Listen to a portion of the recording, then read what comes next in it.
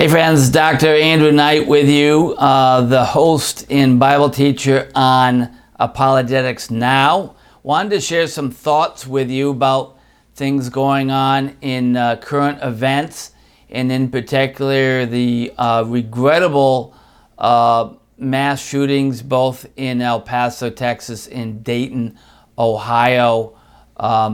It'd be a week ago now, roughly, and I wanted to just give you my take on why, not why it's happening, but why there's so much fear of gun ownership.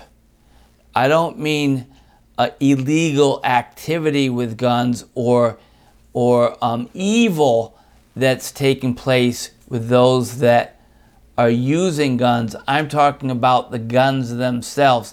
This is a cultural thing in our society that I think it could be helpful for people to understand.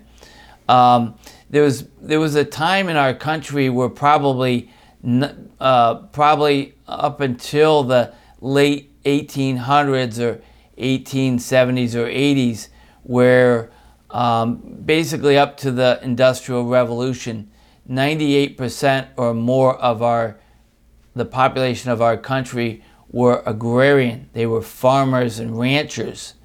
And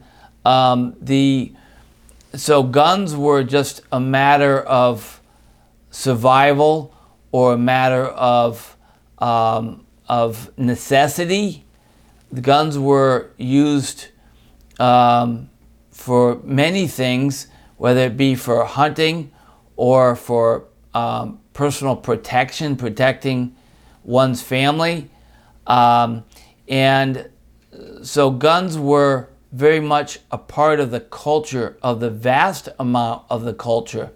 Now, if you fast forward to today, it's a complete reversal where in our population today of about 330 million, probably less than 2% of our population work on farms or ranches. And so by and large, you don't have to be a farmer or a rancher to use a gun or to go shooting at a range or go hunting, whether it's bird hunting or hunting for large game. But there's another thing that's been a huge shift in our culture, and that is the directive that God gives us in Genesis chapter 3, where as soon as he made man, he said that man would have dominion over the fowls of the air and the fish of the sea and the beast. We would have dominion over animals. They were for our good and for our use, and not the other way around. So I want to bring those major cultural shifts to your attention.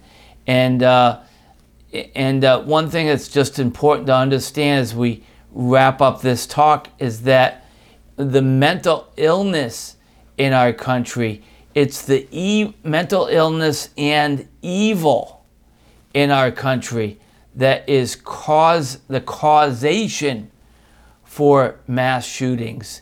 It is not good people that own guns, but people that have a bent toward evil. And I think it's important that we frame our society in terms of, or things that happen in our society as good and evil. Everyone should understand that a mass shooting is evil. But the gun is not evil. The evil came from the heart of individuals shooting innocent people. And so innocent people that have a good heart, have good intentions, that are honorable, should not be hindered from bearing arms, as our Constitution gives us that right. And so I want to help you to keep that in mind, that we've had an enormous cultural shift that's both from agrarian to manufacturing to information to, I don't know what you call it now. And we've also seen the Bible, the teaching of the Bible, marginalized in our country. So most may not even realize that God has given us dominion over the animals. And so the other thing I would also mention is that if you don't live on a farm, if you're not used to having to kill a livestock in order to feed your family for the winter, you're not really in touch or tune as much with the cycle of the food chain of what it takes to sustain life. But if you had to kill animals on a regular basis in order to live, you would very likely not have any ill feelings or fear toward the use of law-abiding uses of guns. So I want to encourage you with that, and continue to follow us on Apologetics Now on the podcast.